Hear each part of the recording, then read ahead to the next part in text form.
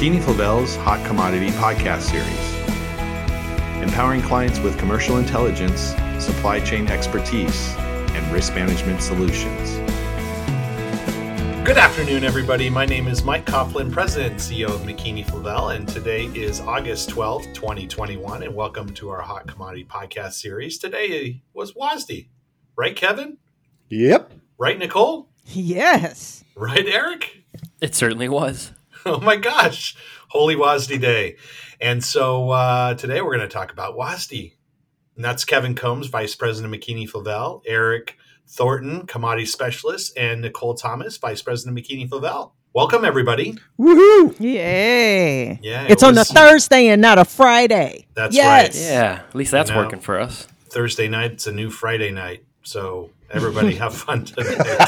Tell your kids that what we're about to tell you is informative, and we're going to get some great intel from these analysts here. But I'll tell you, I was on vacation last week, as y'all know, out there, and I went back and I listened to our podcast, and I just want to congratulate our group of analysts who were extremely accurate on what would come out today. And in fact, she's going to hate this, but Nicole, on your corn yield, you were almost spot on, and the team was extremely close. So great job. Unfortunately, I guess I can say to all exactly. That's not necessarily a good thing. No, but and those who read that IQ post will know that it had a lot of analysis behind it and a lot of accuracy in this case. So hey, pat yourself on the back when you can. So with that said, Nicole, why don't we start with you on corn and soybeans and what they do today? Hey, you have to emphasize how good of information we have available on the platform, and not just that, not just the analysis itself, and just as much kudos to Eric, because we worked on that analysis together, and we post that on IQ last week, and with reports like that, I guess I should say, in the weekly reports that Eric and I write on the corn and soy market, we also make recommendations on what to do with futures. So I have to point this out. Mm-hmm. If you were checking that stuff out on IQ, you probably would have bought some futures ahead of this report, and you might be, 20 cent richer, cost savings, whatever we're calling it in this scenario. There you go. But actually, it was somewhat surprising to me that USDA would take the yield down as significantly as they did. That was probably the biggest surprise, is that we saw that in this August report. In the past, they'll inch their way down. August, September, by October, we're usually right where we need to be.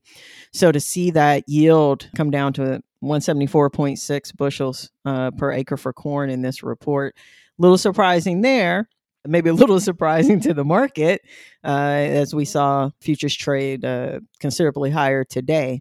But the bottom line is, it's very similar to what we've been talking about on these podcasts for months now. The weather scenario in the upper Midwest being more than a little bit concerning. And as Eric and I were talking about earlier with a client, we've been in what appears to be like a perpetual weather market. So not only did we see that significant reduction to yield for the U.S. in terms of production there, we also saw a significant reduction to production. That rhymed. I like that. Reduction to production of 6 million tons for Brazil and their numbers at 87 million metric tons. So, and that's down by about 15% from 2019-20. So, with Brazil being a major player in the global export market, that's certainly a big deal. And we will continue to watch weather for corn coming into the fourth quarter of this year, as Brazil and Argentina get their plantings underway, to see if we're going to be able to make a sharp recovery going into 21-22. But at least from the WASDE standpoint, those global numbers pushed the ending stocks down for 21-22, a little over 6.5 million tons to a little over 284.5 million metric tons. So obviously painting a scenario for a bullish market. We're coming out of what's been a pretty bullish market for this year, anticipating another bullish market coming into 21-22. And for perspective, the stocks to use ratio for 2021 globally, 21.3%. This adjustments to today's report or adjustments to the balance sheet within today's report put global stocks to use for next year at 20.6%. So coming down additionally. And we also saw a stocks reduction in the U.S., now projected at 1.242 billion bushels with a stocks to use ratio of 8.5%. Bottom line, this is certainly bullish support. I'm sure you could get a bevy of opinions in terms of what this means for corn prices. As Eric stated on more than a few occasions now, it looks like we're looking at a very similar scenario going into 21-22 is what we've experienced this year, which would indicate you're looking at, corn prices, futures from the high fives to potentially, getting back into that $7 range. And the other thing I should mention too, in order for us to have that 8.5% stocks to use ratio domestically, USDA had to revise lower a couple of demand categories, including feed, which let Eric talk a little bit about wheat for feed. But, it doesn't look like there was, something in the way of an offset presented there, and exports that were lowered by 100 million bushels, which, considering how small this Brazilian crop is, we may see another year of strong corn exports as well. So, as the saying goes, big crops get bigger, small crops get smaller. Mm-hmm. And sometimes low ending stocks get lower. So I would say folks should certainly be paying attention and keeping an eye on that in the coming months. Now, soybeans, we also saw a reduction to the U.S. yield. That went down almost by a bushel per acre to 50, and arguably could be a little lower. We'll have to see how things pan out again in the upper Midwest and how that compares, the potential for lower than average yields in the upper Midwest relative to the potential for higher than expected or higher than average yields in other portions of the belt that have had much better weather throughout this growing season. Bottom line is 21-22 ending stock stayed at 155 million bushels. We got a slight bump to carry in for 21-22. And we also had a couple of reasonably minor reductions to demand for both corn, for exports and for crush. Both down about 15 million bushels. And again, same sort of questions exist, knowing that more than likely we're going to see pretty strong demand for soybean oil use in biofuels, most notably renewable diesel, barring any change to agricultural policy here. And then, there's a case to be made that number may actually end up, slowly but surely coming back up down the road. And also for exports, the same scenario there. Could potentially see a little more in the way of exports, particularly if Argentina continues to struggle with some of its transportation issues, and depending on how long that lasts. Again, kind of putting weather back to the forefront, or keeping it in the forefront, I guess I should say, and how that relates to their ability to get grain down the Parana River and ultimately get products exported out of Argentina as well. So more attention yet on the weather, and just a slight reduction to soybean oil demand, ending stocks for 2021-22. We saw, of course, lower production. Have to lower production. If crush is lowered, you're going to get lower soybean oil production. And also lower use for biofuels. They took that down by about 200 million pounds. And meanwhile, increased food, feed, and other industrial use quite a bit.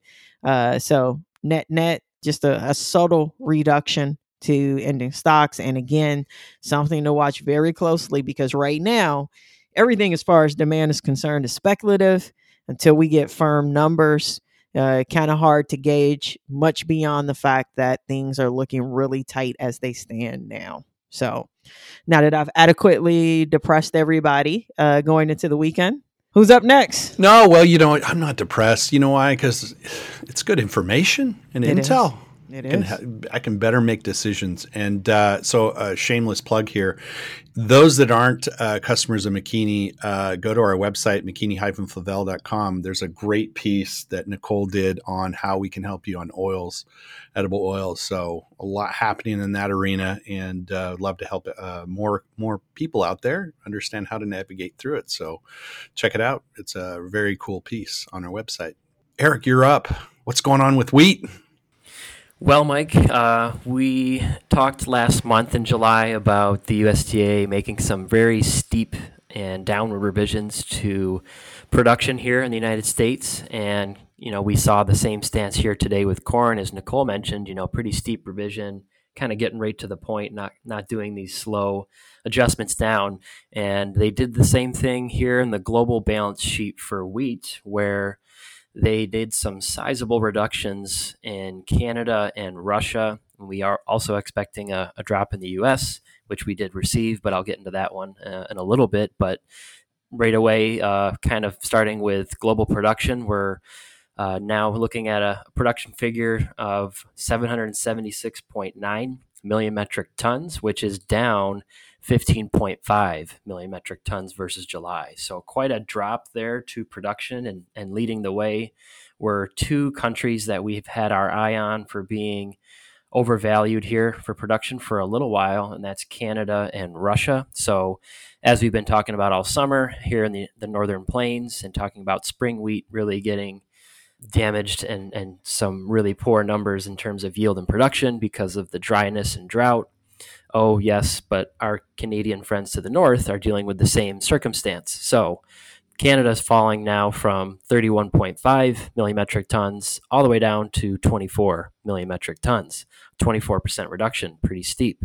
So wow. Russia also falling quite substantially, about a 15% drop to production from 85 million metric tons down to 72.5 million metric tons. And I'd say,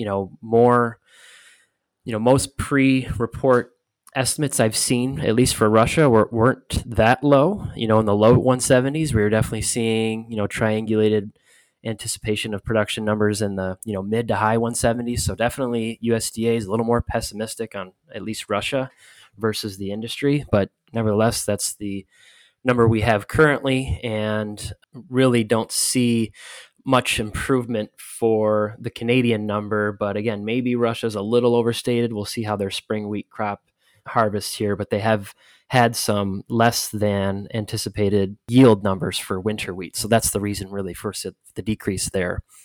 Quickly on some small increases we saw by way of production given to Australia and the Ukraine, rising by 1.5 million metric tons and 3 million metric tons respectively.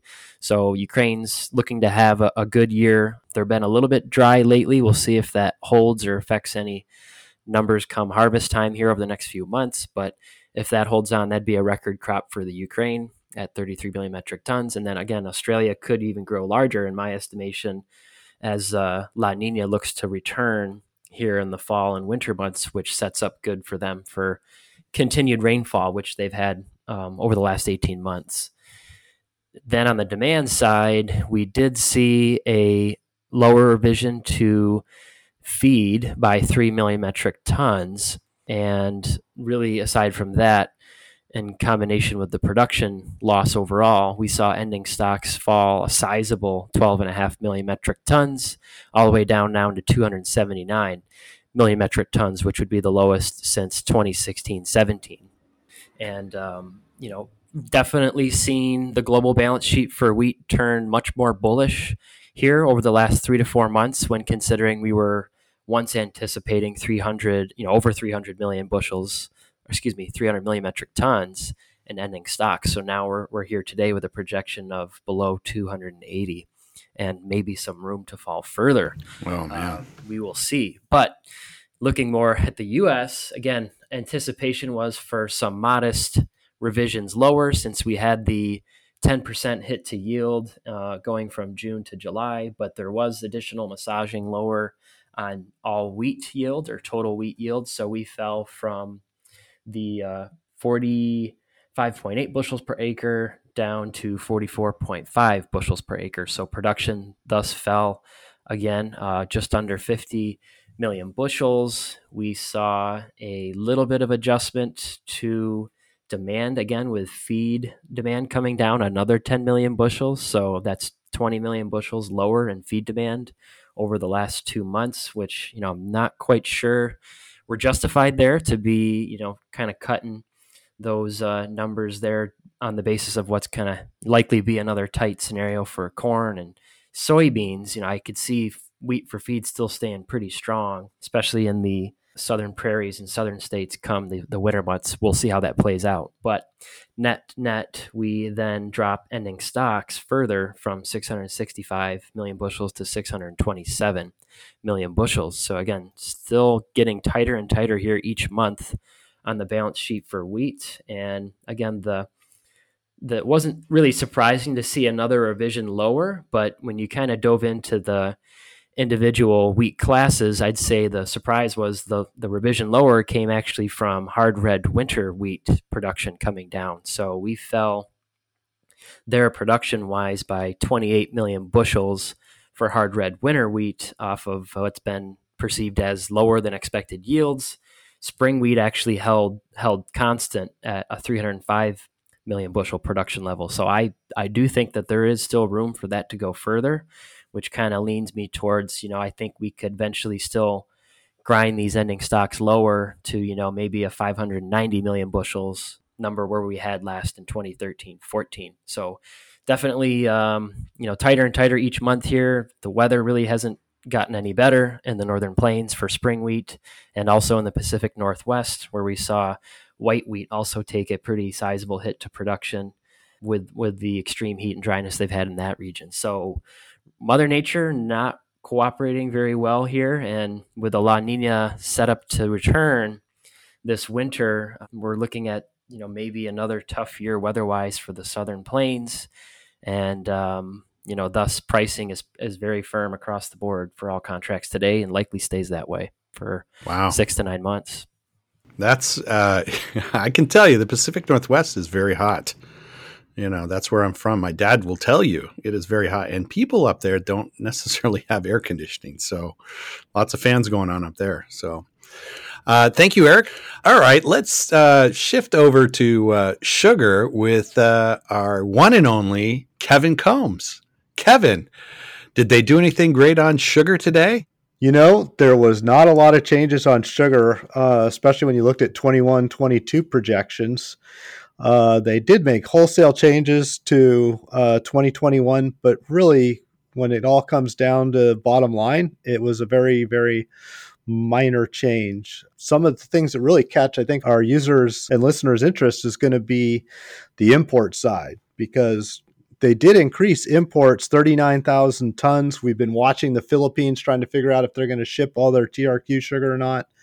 The import report showed a cargo came in. So I think it was 33,000 tons, 32,000 tons, something like that.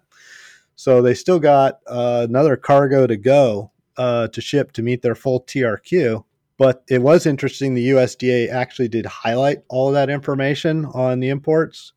But the distressing part, and the part that, a lot of users and even refiners out there have been lobbying for some additional quotas come out, and then the USDA did make a point to put in a bullet there in their write-up and said there are no policy announcements concerning imports at this time. Come on. That's what I said too. We need some more sugar, obviously. We're sitting there, we look every day, and the 16 market just keeps creeping higher and higher.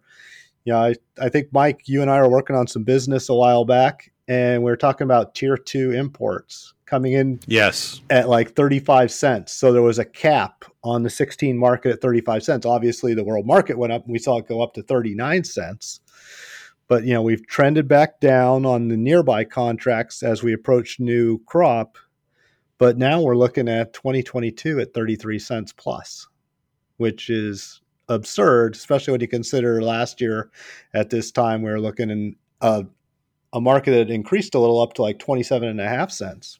So there's really no telling when that market is going to settle down at this point, especially with the market so far contracted.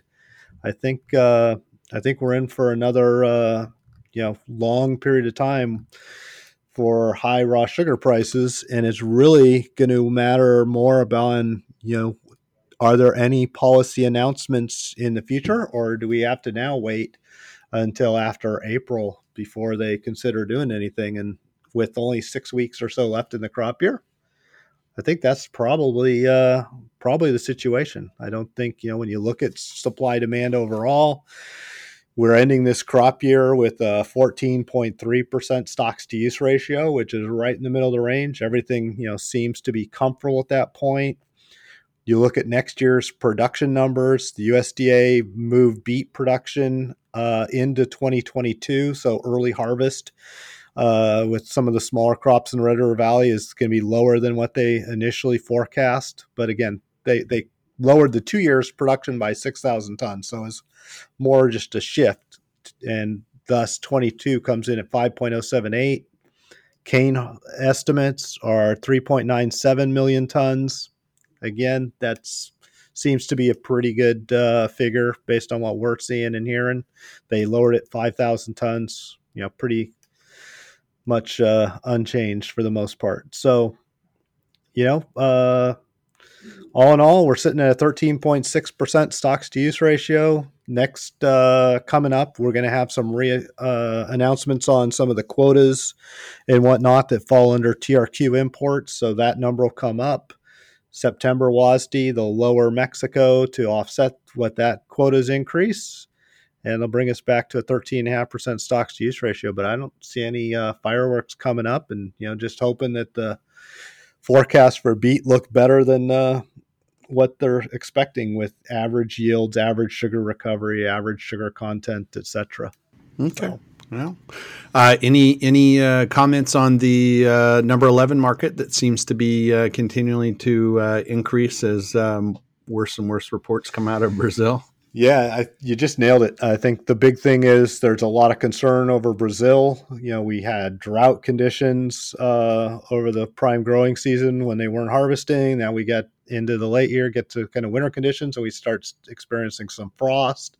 They actually had snow in Brazil. That does not happen very often. So it's concerning for this crop, and it's also probably enough potential damage here and there for cane, where you could see this linger on for another year. And I think that's really what's got the trade going. So obviously we're now at 19 cents. And, one of the charts we have on prices, I always make sure we maintain it going back to like 2008, 2009, because I love to show that bubble on the number 11 market and what it had impacted the market going back to, I think it was 2011, 2012, when we saw world sugar prices spike up into like 25, 26 cents per pound, and then how that pushes up the U.S. prices and certainly raises our ceiling price. And when you have a market already contracted like today is, it's there for the taking. And just to end on another downer, because you've been talking about all these downers on these reports, there are some people in the trade suggesting the world sugar market could go up to 30 cents per pound. Ouch. Wow. And, scary. Well, that probably puts the number 16 at 40 cents per pound plus type of thing. Yeah, so never say things can't get worse. I'm not one of those that necessarily believes 30 cents per pound, but we know the funds can get in these markets and get spooked and take them a lot higher really quickly. But I think when you look at production, I think India, Thailand, Pakistan, the Southeast Asian crops that have struggled in some of the recent years, India not so much, but certainly Thailand, are all having good monsoonal rains. It looks like they should be in store for a much better crop in Thailand and Pakistan, and Russia's got a higher crop. So I'm pretty optimistic that world sugar supplies will be near balance maybe even another surplus type of thing could develop. So very, very small, but that should keep the lid on world prices from going too much higher than what they are. Unless, again, Brazil's obviously the biggest producer, and if that's worse than what we're projecting at this point in time, then we'd start to see that change. So got it. Well, thank you, Kevin, for a great recap. Thank you, Eric, and thank you, Nicole, for your recaps.